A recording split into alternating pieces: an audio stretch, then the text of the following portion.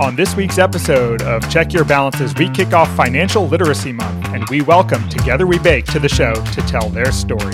Stick around. Check Your Balances is a show produced and owned by Craftwork Capital. The views expressed by the hosts and their guests are personal opinions and should not be considered personal financial advice or the opinion of Craftwork Capital. All investments have risk and may lose money. Consult with your financial advisor, tax preparer, or attorney prior to implementing anything discussed, and please do not use this show as the sole basis for financial decisions.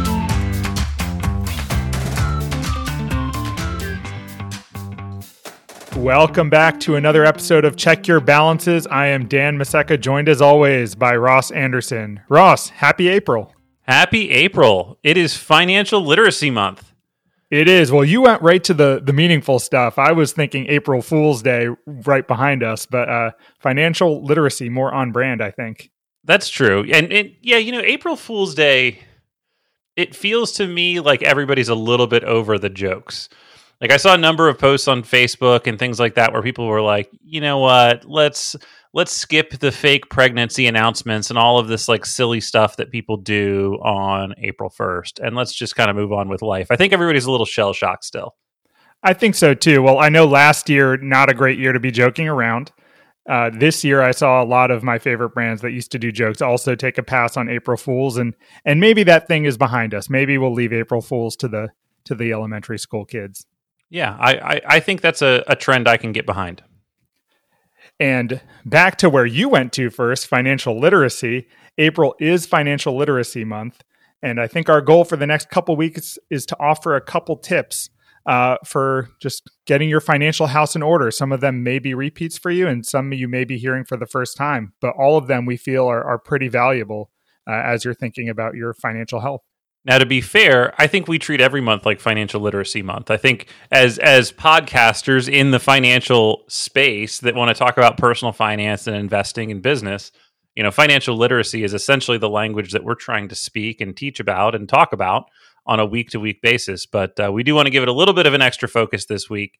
And then we've got a great guest coming up later on with an interview with the Together We Bake folks, which is a wonderful nonprofit that we're really excited to share with our listeners if they're not already familiar. Absolutely. And to dive right into the financial literacy tips, really these are helpful calculations or data points to be aware of. The first one we thought of was the Rule of 72, which I use all the time ever since I learned about it in, I think it was a college class actually. And Ross, why don't you explain what the Rule of 72 is? So I don't think I learned the Rule of 72 until after school, and I'm almost glad I didn't, because it's kind of a shortcut that I use instinctively now in terms of the way that I do math. And basically what it is that a return rate, any return rate divided into 72 is a rough approximation of how long it would take your money to double. And so the simplest example is the number 7.2, which divided into 72 means 10, right? So if you're earning a return rate of 7.2% on your assets, you can expect those assets to double in value about every 10 years. The reason that's so helpful for me as a financial planner is that we're normally thinking in terms of very long segments of time.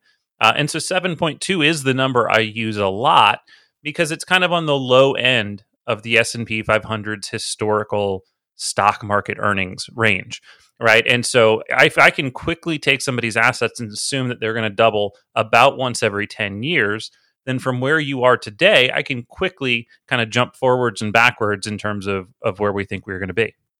Right. It's really good from an expectation setting standpoint. So if you're talking with someone and they have these ideas of growth in terms of time as opposed to rates of return, it's a good way to spot check whether that's reasonable or not. So if you're talking to someone who thinks it might be reasonable to double their money every 3 and 4 years, you can very quickly use the Rule of 72 to figure out what that would mean to have to do that. And you're talking about, 15% or close to it for a 3 to 4 year doubling of your money. Yeah, so that Rule of 72 we use to kind of jump around expectations wise, as well as do some quick math in our head. And I think the other thing that it really helps illustrate for me is just that value of starting early when it comes to your savings. The earlier that you can start, if you're assuming that your money's going to double every 10 years. Well, if you wait 10 years to start saving, if you're a young person and you're in in your first job and you're going, yeah, I'll get to the 401k, I'll get to the retirement saving stuff later, you've got to realize how much compounding you're giving up. And having that time on your side is the most precious thing that we can have as investors. And that's the one thing you can never get back. You can always improve your savings rate. You might be able to improve your investing acumen. But once the time is gone, that is irreplaceable. Right. If you start today with $1, in 10 years, you have 2. 10 years after that, you have 4 because you're doubling the double. But if you waited 10 years, you've lost all that compounding opportunity. So it is really important. And if you're starting young with decades ahead of you, that's a great way to visualize the power of that compounding. Yeah, I think that's a quick rule that everybody should kind of have in their head to be able to do that. So we can also use it to look at something like inflation or how quickly your costs are expected to go up. So if you think that your expenses are going to go up by 3% a year, if we take 72 divided by 3, well, that means every 24 years, your costs are going to double. So that's really interesting. So if we think your money's going to double every 10 years, but your costs are going to double every 24, well, that's why investing is so powerful, is that we're trying to grow somebody's purchasing power faster than how much their costs are going to go up year over year. Again, I love the rule of 72. It's just a simple thing with one easy number to focus on. The second thing we're going to look at, I believe, also follows that roadmap. One easy number, pretty simple, and that's the 4% rule. So Ross, why don't you share a little bit about what the 4% rule is and why it's helpful? So I think we could do a whole episode on the 4% rule because it gets debated and kicked around, but in its simplest form, what we're talking about is what is a sustainable withdrawal rate? How much do we think you could take off an investing portfolio at retirement and likely never run through your money? Now, all of the math based on this was kind of based on a 60-40 portfolio, meaning 60% stocks, 40% bonds. It was somebody retiring at 65 and living a 25-year-long lifetime, right? So there's some heavy expectation setting that goes into building the rule. And then they came up with the number that 4.5% of the money could come out of that portfolio. The reason I think this is so powerful, and even though that sounded complicated, the main number you need to remember is that, let's call it 4.5%. And that means if you've got a $500,000 portfolio at retirement, that means we think you can take about $20,000 a year, maybe a little bit more than that, sustainably from that portfolio. So we use that number a lot because we're quickly converting what do people have saved relative to what do we think they could spend. Now, that's the back of the napkin version. We've got fancy calculators that can do all sorts of projections way out into the future and account for all of these other variables. But for a quick estimate of, hey, how much income could I draw from my assets? That's a quick way to get to it. And again, it's not perfect. There's a bunch of things kind of built into it. But if you're looking for how much can I draw income-wise, I think it's a fast way to cut the corner. On the flip side of the coin, using that 4% rule is also a great way to figure out how much you need to save if you know how much you think you're going to spend in a year. So for example, if I knew I was going to spend $10,000 a year, I would multiply that by 25, which is how many times 4 goes into 100 to get to 4%, and would know that I need to save about $250,000 to be able to pull $10,000 a year for the rest of my life sustainably. Exactly. Yeah. And those two things combined, I think, are the basis for a lot of financial planning. And again, there's a bunch of different things that we can do to make it more complicated. But if you've got a handle on those two functions and how they work, how quickly money is expected to grow as a result of compounding, and then how quickly we think you can deplete, or how safely we think you can draw from your assets without depleting them, you've gotten about 75% of the way through financial planning and doing some of those projections. And that's without really putting in any pen to paper.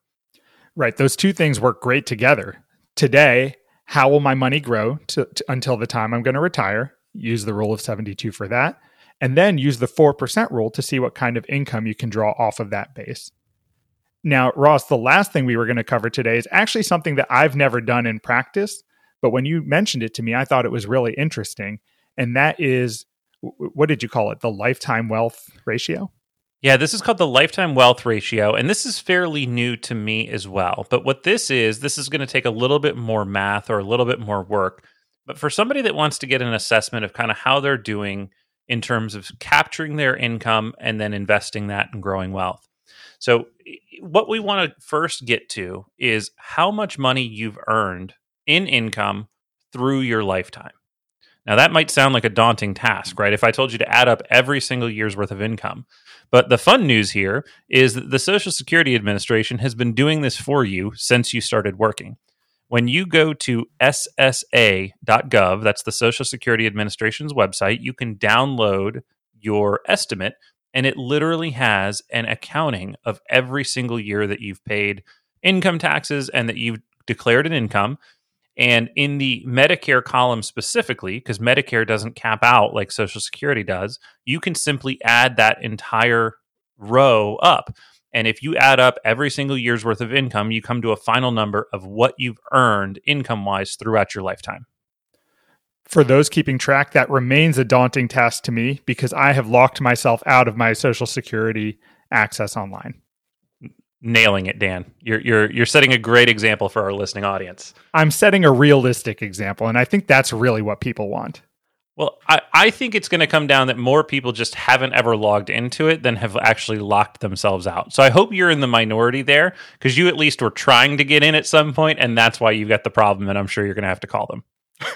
I'm very much looking forward to calling Social Security. All right. So once you come up with that number, the number you're going to compare it to is your total net worth. And when we compare your total net worth relative to your total lifetime earned income, you're going to probably come up with a percentage. Most people haven't saved or accumulated more than their total lifetime income, but that could actually be a goal, is to get that number to 1. But you might see that you've accumulated 10% or 15% or 30% of what you've earned through your lifetime. And what I really like about this, and this is going to be less important for somebody that's really early on in their career, but probably more important for somebody that's a little bit later or approaching retirement, is it's really measuring 2 things. Number 1 is your savings discipline, right? So if you're trying to increase your net worth relative to what you've earned, you can do that by saving a bigger portion of your income. The other thing it's going to be checking is whether or not you've invested well, right? If you invest those savings very well, you're going to accumulate a bigger net worth if you've been disciplined and been smart about what you're doing. So that's not as much a number where I'm going to tell you that there's an exact right answer or wrong answer, but I do think it's really interesting to look at how much you've accumulated relative to what you've earned over your lifetime. And it's a fun metric. I'm using fun loosely here as a financial person, but I think it's a fun metric to look at and get an understanding of how am I doing.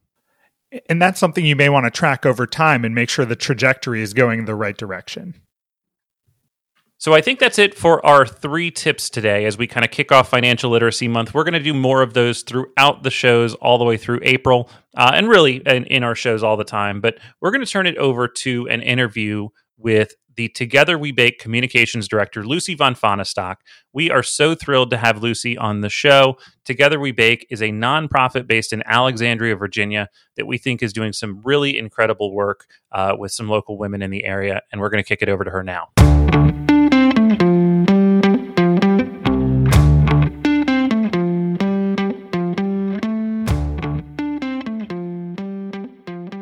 Today, we are joined by Lucy Von Fonestock of Together We Bake. And Lucy, we were really appreciative to have you here this week. Yeah, thank you for having me. I'm excited to be here. Together We Bake is an organization that's local to us. Ross and I have been familiar with them for many years now, and have even helped out a little bit as part of their training program. And our goal was really to bring them to the forefront of our audience and make sure people were aware of the good work they're doing, and hopefully learn a little bit more about their origin story and how you can help as well. Yeah, so Lucy, I guess, can you kick us off with that? Because on the website it says it's been around since 2012. How did Together We Bake become what it is today? And can you take us through what that process looked like? Sure. So our co-founders, Stephanie Wright and Tricia Sabatini, they love to run. And so their children were in school together, and they would, just go on runs together. And Stephanie comes from a social work background, and Tricia had a small business she was running out of her house where she was selling cookies. So they were talking and they're like, how can we combine this together and also empower women? And so that's when Together We Bake was born. Well, I can certainly see the cookies and the running needing to go together, because the cookies are delicious, but the running seems to probably help there. You can eat more cookies the more you run, you know. That's awesome. So the cookies were really already happening. That wasn't necessarily being generated as the program launched. That was kind of just merging those two interests together. Mm-hmm. Yes. And then Stephanie came up with the granola recipe. And I believe 4 years ago in 2016, 4 or 5 years ago, 2016, 2017, they merged with a company called Fruit Cycle, which was founded by Elizabeth Bennett Parker. And the purpose of that was to repurpose ugly produce and make something delicious and beautiful from it. And so that's where we got our apple chips from. Awesome. And so at the core of this program is really empowering women. In the first iteration of the program of Together We Bake, what did that look like? Where were they working out of, and who were their first employees? Yeah, so Together We Bake, it was just Stephanie and Trisha for a while. They partnered with an organization called Guest House, and that's a transitional program for women coming from the criminal justice system or the corrections system. And that's, they partnered with them at first. And then I believe in 2014 or 2015, they grew a bit more and branched away from Guest House and kind of were running it on their own. Their first hire was Kalita. She still works there. She graduated from the Together We Bake program in 2014. And today she's head of the kitchen. She runs the Serve Safe program and teaches the ladies who come through our program Serve Safe and food safety education.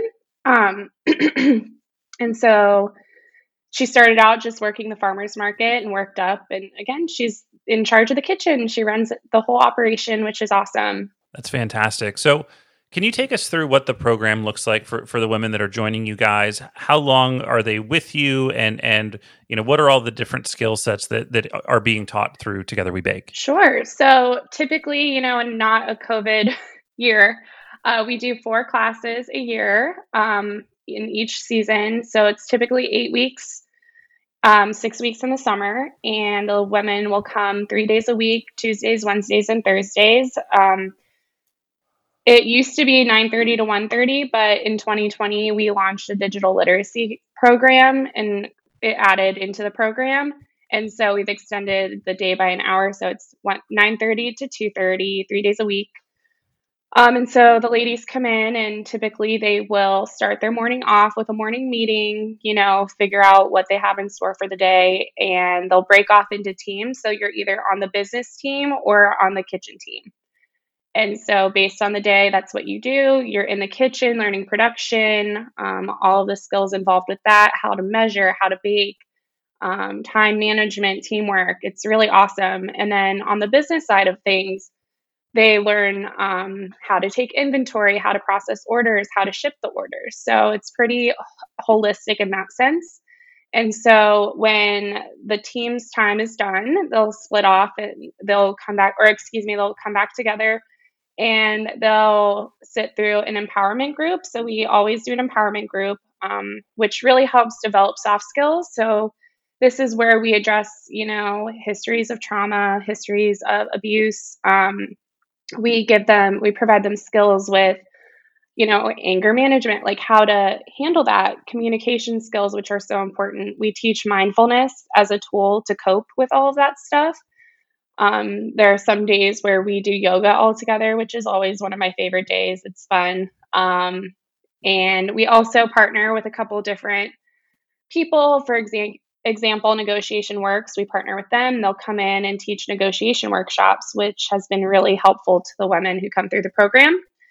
Additionally, we partner with volunteers in our community who are all trained to be job counselors, and they work with the women one-on-one to develop career goals.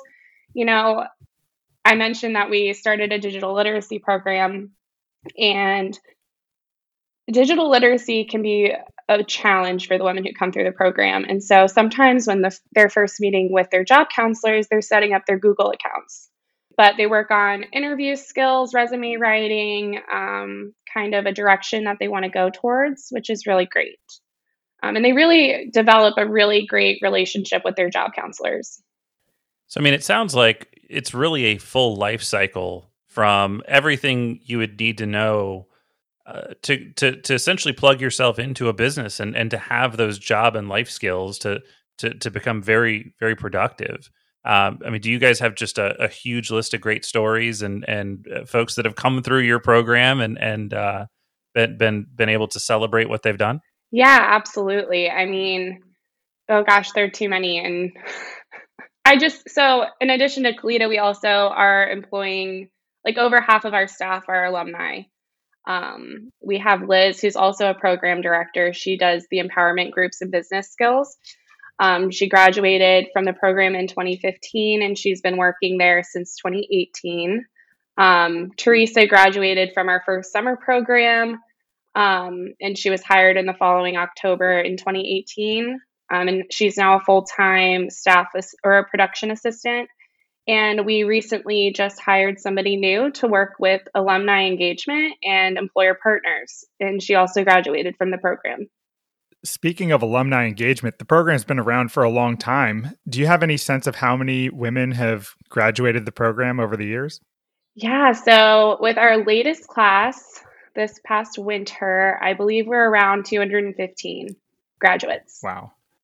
That's amazing. Yeah. And I saw on the website that the completion rate is in the 90% range, and the ServSafe exam that you mentioned was in the 97% passage rate. And I realize those are a couple-year-old statistics, but I mean, it just seems like you guys have incredible throughput on kind of getting people all the way through the program that you've started. Yes, absolutely. Excuse me. We work really hard with the women who come through the program to help them complete it. If we provide transportation stipends to help them get here. Stephanie, she's so awesome. Stephanie is typically the one to work, on strategies to help the ladies get through it. But it's pretty impressive. And, it's a program that women want to show up to. They want to engage with, they want to better themselves. They establish a relationship and a new community of strong women. And a lot of women coming through the program don't have that background. It's hard to trust women. So to be able to lean on people who can relate to you in that way is really special. Together We Bake is a great organization, but what's also interesting is it's a very visible brand now. So walking into Whole Foods, you see the cookies, the granola, the fruit everywhere. How has the program and the company changed as it's become more visible and more recognizable to people? Yeah, so, we've gotten a lot more what's the word I'm looking for? Referral partners. And a lot of referrals we get are from people who've already been through the program, and they send their friends and family. So that's been really cool to see. And then it's been really cool to see our brand expanding. And, we are in the Whole Foods in Old Town, which is awesome. We do the farmers markets around here. Recently, in the past 2 or 3 years, a company called Packed with Purpose had started incorporating Together We Bake products in their corporate gift packages, which has been really awesome for business. We're partnering with Pacers Running for their 10K coming up. And we're giving them they bought cookies from us, and they're going to hand out at the end of the race, which is pretty cool.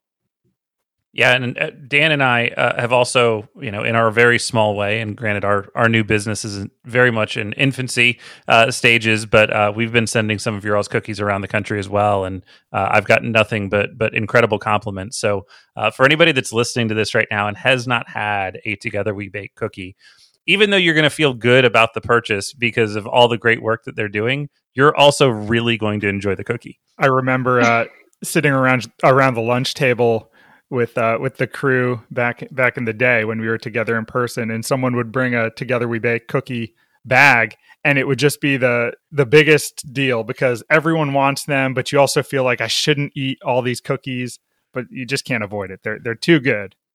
They are delicious. I've definitely had too many. in one sitting. Yeah. Not to ignore the granola and the fruit. Like those are great too, but the cookies are magnetic. Yes. So the process of all of that, how involved do the women coming through the program get in, are they able to make changes or try different things in the kitchen, or is it a lot about kind of learning how to execute the steps that make that product so successful?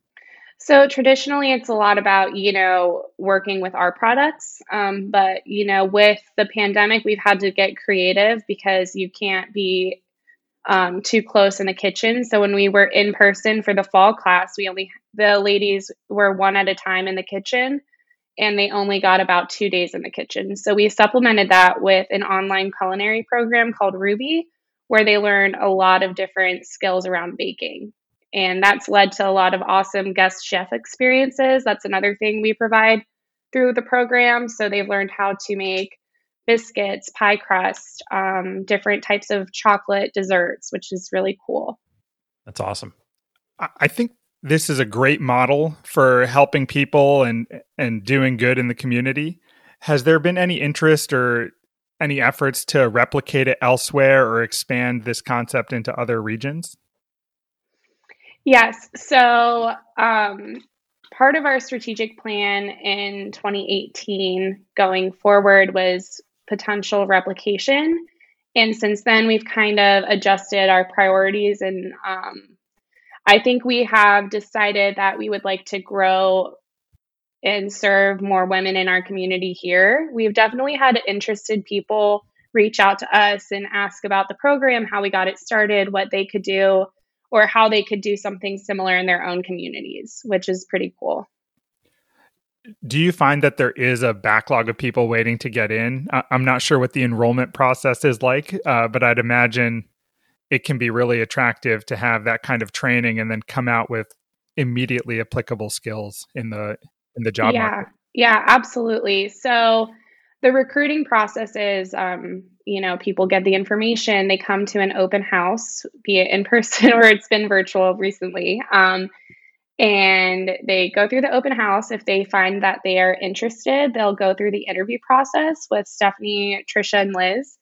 And based on that interview, they will either be accepted into the program, or we're going to tell them, hey, I don't know if you're quite ready for this yet. It might be good for you to wait till the next section. Or maybe there's a scheduling conflict with the potential team member herself where she wants to wait.